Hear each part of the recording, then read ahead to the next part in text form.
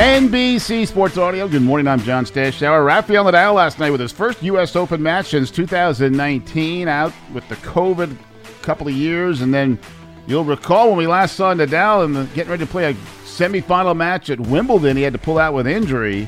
He won last night. He improved to 16-0 lifetime in U.S. Open first-round matches. I'm having an amazing year in terms of results, but at the same time a tough year because I went through the foot, the rib, stress fracture on the rib, then the tear in the abdominal. So a lot of things going on during the last 6 months and a half or 7 months. Nadal is the veteran Spaniard, seeded second at the Open. Carlos Alcaraz is the 19-year-old Spaniard. He's seeded third. He won his first-round match.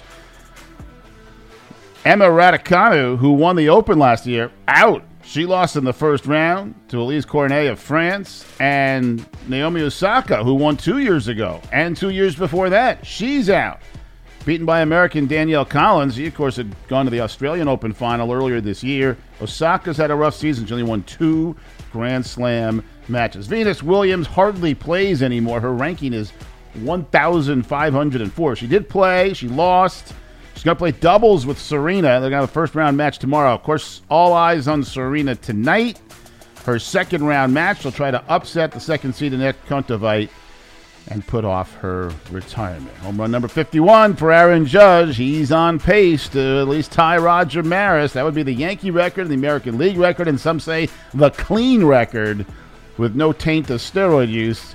Judge's homer, a 3-run shot. Yankees beat the Angels by 3-7-4. Orioles held a 1-hit, lost at Cleveland 5-1. Framber Valdez pitched Houston to a 4-2 win at Texas. Valdez has won 6 in a row. Blake Snell, 6 scoreless innings for San Diego, a 4-3 win at San Francisco. The Braves' third loss in a row, beaten by Colorado 3-2. They stay 3 games behind the Mets, who lost to the high-flying Dodgers 4-3. The Dodgers already with 90 wins, 52 games over 500. They've won 26 of the last 32. They'll face Jacob deGrom tonight. NBC Sports Audio.